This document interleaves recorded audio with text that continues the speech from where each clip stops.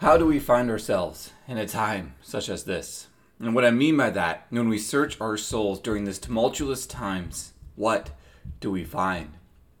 We are faced with a desert of social distancing, changed work rhythms, and lifestyles. How do we respond? When we are thirsty, how do we seek to satisfy our thirst? When we are hungry, how do we seek to satisfy our hunger? When we are restless, how do we seek to satisfy our restlessness? And when we are scared, how do we seek comfort? We as humans are not strangers to this. This is one of the many times that humanity has to stare itself in the mirror and ask ourselves, what does it mean to be human? And how will we have our needs met? This has been on display recently, as we have seen through the lens of our news, social media, and socially distant conversations, how we are as humanity responding to the current pandemic. How we are responding to one another, how divisive it seems that we have become, and how we have looked past the needs of the other, seeking the needs of ourselves. In the Old Testament scripture, we find ourselves in a very similar situation, where it seems that the desert life had caught up with Israel. They are met with a tension of the way things were, and the tension of the way that things are to come. You see, there is something really interesting happening to Israel in the scripture, and there is something that is happening here for all of us. So I'll rehash the scripture story real quick of Exodus 17, 1-7. Israel had been freed from tyranny of the slavery to Egypt. They had this Michael Bay level escape from Egypt, and now they find themselves wandering the desert on their way to the promised land. But as most of the time when it deals with God and us, it does not go as we planned. As Israel is wandering the desert, they begin to complain because, well, they are thirsty. And, it does make sense. They are in the desert after all. You would get thirsty. But this isn't a story purely about thirst. This is a story about provision. And it's also a story about the systems that took care of us. Israel is thirsty, and they begin to complain to Moses. They get to a point where they begin to complain to Moses, and even going as far as saying they were better off as slaves. Hear that again. They were better off as slaves in a system where Egypt killed their young. They were better off as slaves. They were willing to give up the freedom that God had given them because it wasn't comfortable, because it was difficult to live the free life. They were willing to give up because the desert was difficult. They were willing to give up their freedom they had in God because the desert can be difficult. They would rather be enslaved and comfortable than free and thirsty. And you know what? Sometimes when I stare into the mirror, that is me as well. This is me because there's so many times that I would rather run back to being a slave of the systems of this world and rather deal with the difficulty of following after God. I'd rather be comfortable and enslaved than free and thirsty. I'd rather forget the miracle of salvation and trade it in for the cheap grace of a system that will keep me comfortable. Moses takes Israel to a rock. He strikes his staff against the rock, and water springs forth, and Israel is shown once again that God is with them and that God will take care of them. A rock being broken, and water springs forth, a water that gives life. I hope you can see where this is leading us. John 4:7-15, a Samaritan woman came up to a well to draw water. Jesus said to her, "Give me some water to drink." His disciples had gone into the city to buy him some food. The Samaritan woman asked, "Why do you, a Jewish man, ask for something to drink from me, a Samaritan woman?" Jesus responded, "If you recognize God's gift and who is saying to you, 'Give me some water to drink,' you will be asking him, and he would give you living water." The woman said to him, "Sir, you don't have a bucket and the well is deep. Where would you get this living water? You aren't greater than our father Jacob, are you? He gave this well to us, and he drank from it himself, as did his sons and his livestock." Jesus answered, "Everyone who drinks this water will be thirsty again. But whoever drinks from the water that I will give will never be thirsty again. The water I give will become in those who drink it a spring of water that bubbles up into eternal life." The woman said to him, "Sir, give me this water, so that I will never be thirsty again, and will never need to come to here to draw water." This is the word of God. Thanks be to God. A woman caught up in the systems of this world is offered an opportunity in the desert that she walked, a rock broken open, and water sprung forth. John 7:31-39. Many of the crowd that had gathered believed in Jesus. They said, "When the Christ comes, will he do more miraculous signs than this man does?" The Pharisees heard the crowd whispering such things about Jesus, and the chief priests and the Pharisees sent guards to arrest him. Therefore Jesus said, "I'm still with you for a little while before I go to the one who sent me. You will look for me, but you won't find me. And where I am, you can't come." The Jewish opposition asked each other, "Where does he intend to go that we can't find him? Surely he intends to go where our people have been scattered and are living among the Greeks. He isn't going to teach the Greeks, is he? What does he mean when he says, 'You will look for me, but you won't find me. Where I am, you can't come'?" On the last and most important day of the festival, Jesus stood up and shouted, "All who are thirsty should come to me. All who believe in me should drink. As the scriptures said concerning me, rivers of living water will flow out from within him." Jesus said this concerning the Spirit. Those who believed in him should receive the Spirit, but they hadn't experienced the Spirit yet, since Jesus hadn't yet been glorified. This is the word of God. Thanks be to God. Jesus was a rock broken in the desert to give us life and remind us that we are no longer slaves to the system of this world. From his side pierced from our transgressions, blood and water flowed. We are freed.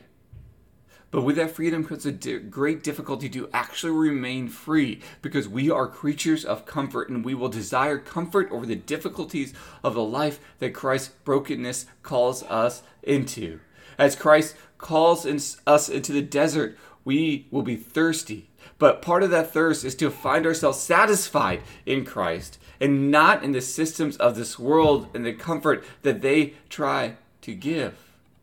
Because honestly, part of what this pandemic has shown us is that the things of this world will not give us comfort, nor do they even give us hope. I find myself more often than not more hopeless than hopeful. If I take account of the things, I find myself hopeless because the systems that once brought me comfort have been scattered to the wind. And I find how little I trusted in Christ, how the things of this world really never gave me comfort, and what they did help me realize is that I was not trusting God. My eyes have been open to how thirsty my soul really is. And what does that lead us to? It leads us to our epistle this week, Philippians 2:1-13. "Therefore, if there is any encouragement in Christ, any comfort and love, any sharing in the Spirit, any sympathy, complete my joy by thinking the same way, having the same love, being united and agreeing with each other. Don't do anything for selfish purposes, But with humility, think of others as better than yourselves, instead of each person watching out for their own good. Watch out for what is better for others. Adopt the attitude that is in Christ Jesus. Though he was in the form of God, he did not consider being equal with God something to exploit. But he emptied himself by taking the form of a slave and by becoming like human beings. When he found himself in the form of a human, he humbled himself by becoming obedient to the point of death, even death on a cross. Therefore, and God highly honored him and gave him a name above all names, so that the name of Jesus everyone in heaven and on earth and under the earth might bow, and every tongue confess that Jesus Christ is Lord, to the glory of God the Father. Therefore, my loved ones, just as you always obey me, not just when I am present, but now even more while I am away, carry out your own salvation with fear and trembling. God is the one who enables both to want and actually to live out his good purpose. This is the word of God. Thanks be to God. It seems that what my soul is thirsty for is us. It is the body of Christ to find unity in love, to do the things that Christ has placed before us. The rock that was broken in the desert lives on through us. As we read in John, when Christ talked to the Samaritan woman, when living water is given, it overflows. When he talked about it later with the Pharisees, he talked about how it belongs to all of us.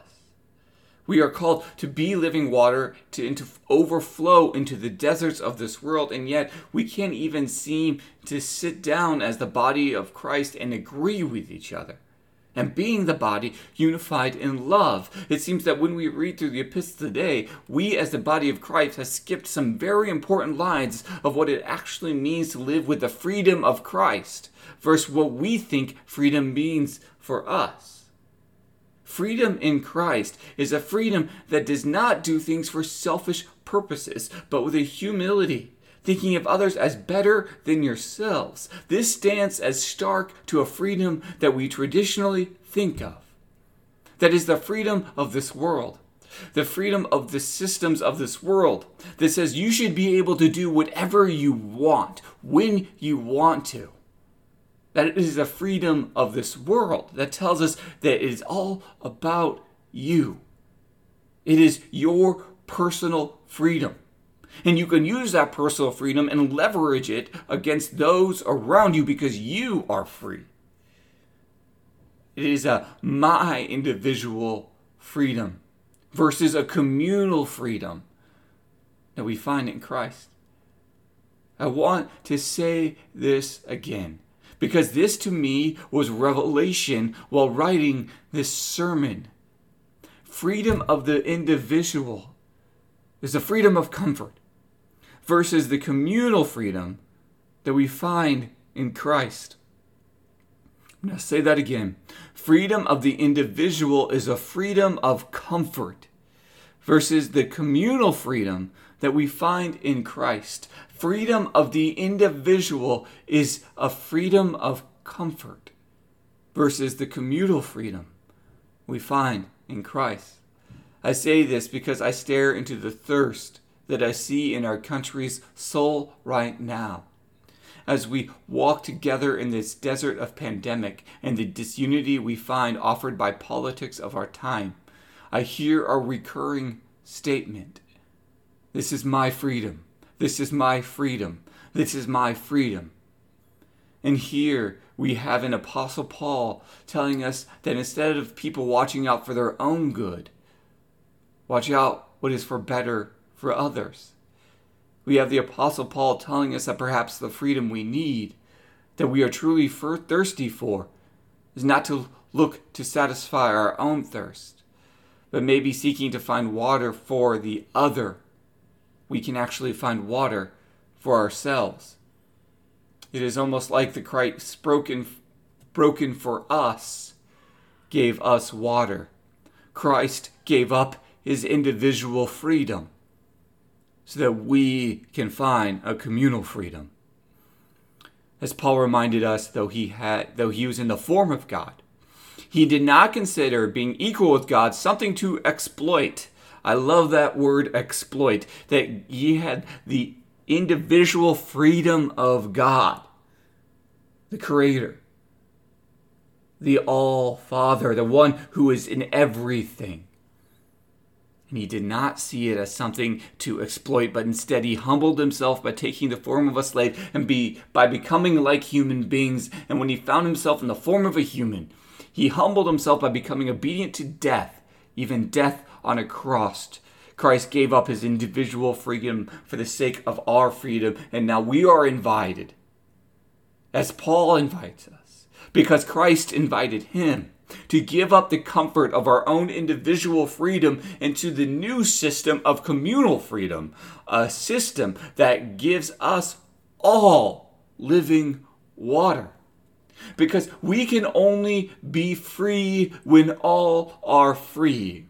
Christ knew this, and by the brokenness of his body, he who had individual freedom, he who was equal with God, he showed us the path to freedom for everyone. And now we as Christians are met with an interesting place. Do we look to ourselves? Do we look to do the work necessary to look how the systems of this world have tricked us into thinking that they are giving us a freedom, and how they not just affect us, but the other, in blinding us, and about how our individual freedom may tread on their freedom? How we still live as thirsty lives, and by not acknowledging the thirst of others? Or do we take a step back and pretend that none of this happened, to live in ignorance, so that we can continue to exercise our own individual freedom? The good crafters of the lectionary leave us with this example from the Gospels. This is the Gospel reading this week from Matthew 21, 23 to 32. When Christ entered the temple, the chief priests, the elders of the people came to him as he was teaching. They asked, "What authority do you have for doing these things? Who gave you this authority?" Jesus replied, "I have a question for you, and if you tell me the answer, I'll tell you what kind of authority I do these things. Where did John get his authority to baptize? Did he get it from heaven or from humans?" They argued among themselves. If we say from heaven, he'll say to us, "Well, then why didn't you believe him?" But we can't say from humans because we're afraid of the crowd, since everyone thinks John was a prophet. Then they replied, "We don't know." And Jesus said, "Neither will I tell you what kind of authority I do these things. What do you think? A man had 2 sons. Now he came to the first and said, 'Son, go and work in the vineyard today.' 'No, I don't want to,' he replied. But later he changed his mind and went. The father said the same thing to the other son, who replied, 'Yes, sir,' but he didn't go. Which of these 2 did the father's will?" They said, "The first one." And Jesus said to them, "I assure you, the tax collectors and prostitutes are entering the kingdom of God ahead of you. For John, who came to you on the righteous road, and you didn't believe him. But the tax collectors and the prostitutes believed him. Yet even after you saw this, you didn't change your hearts and lives, and you didn't believe him." This is the word of God. Thanks be to God. Jesus enters into the temple, and the people who controlled the idea of freedom for the Jews, those in the religious power, question on whose authority is Jesus forgiving sin and thus freeing them from a system where they would have to pay to get their sacrifices so that they could be freed. There was a system of this world that gave them individual freedom, but it cost them money. And the people who were in charge of that system, they didn't like that. And Jesus answers them wisely, saying, who gave John the Baptist the authority to baptize in the desert? See, the religious leaders are caught. The people love John the Baptist because, well, get this, he was in the wilderness, also known as a desert, and he was baptizing them, giving them water. And what was John doing? He was calling out the comforts of this world, hence his straggly appearance and weird diet, and saying that there's a difference in a comfort that the Lord is calling us to. The people who heard this message felt that thirst and were moved by it. The religious leaders needed to recognize it because their community of followers recognized it. Hear the power that there is in the people. We sit so many times scorning our leaders and not recognizing that in this scripture, what Jesus is actually pointing to is the authority of the people to dictate what is happening here. And the religious leaders, in order to want to stay in their authority or freedom and power, had to listen to them.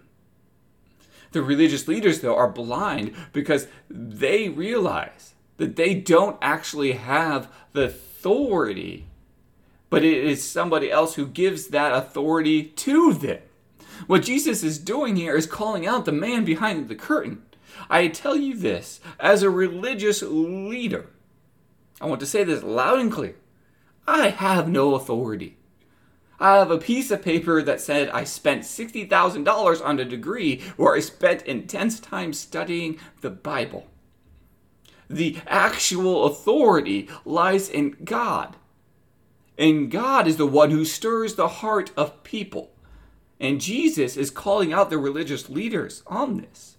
And so Jesus tells a parable of those who are willing to listen about the work of the vineyard and two sons.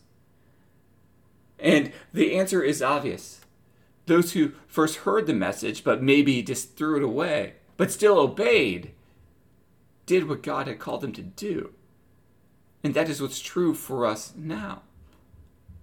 Jesus tags on, and what Jesus tags on is important for us to hear. Yet, even though you saw, you didn't change your hearts and lives, and you didn't believe John the Baptist. How often will we continue to live in systems that benefit us as individuals instead of systems that benefit all of us? How often do we hear the words of Christ, seeing the works of Christ in our brothers and sisters, and instead we choose to ignore it or discount it because we do not want to change our hearts and our lives? Because changing means that it would cause discomfort. Changing means we may lose our authority. Changing means that we may have to go thirsty. God, through Christ, reminds us that we need to trust in Christ and not to worry for the lilies of the field and the birds of the air. And yet, so much of our life is based on not having authority or seeing how our individual freedom is treaded upon. I know I need to end this sermon as it's getting long. But before I want to end where we were with Paul, and that is, we need to find unity in love.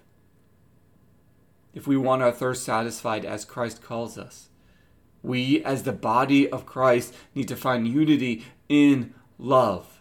Notice how the part of unity in love means that we need to find ways to agree with each other.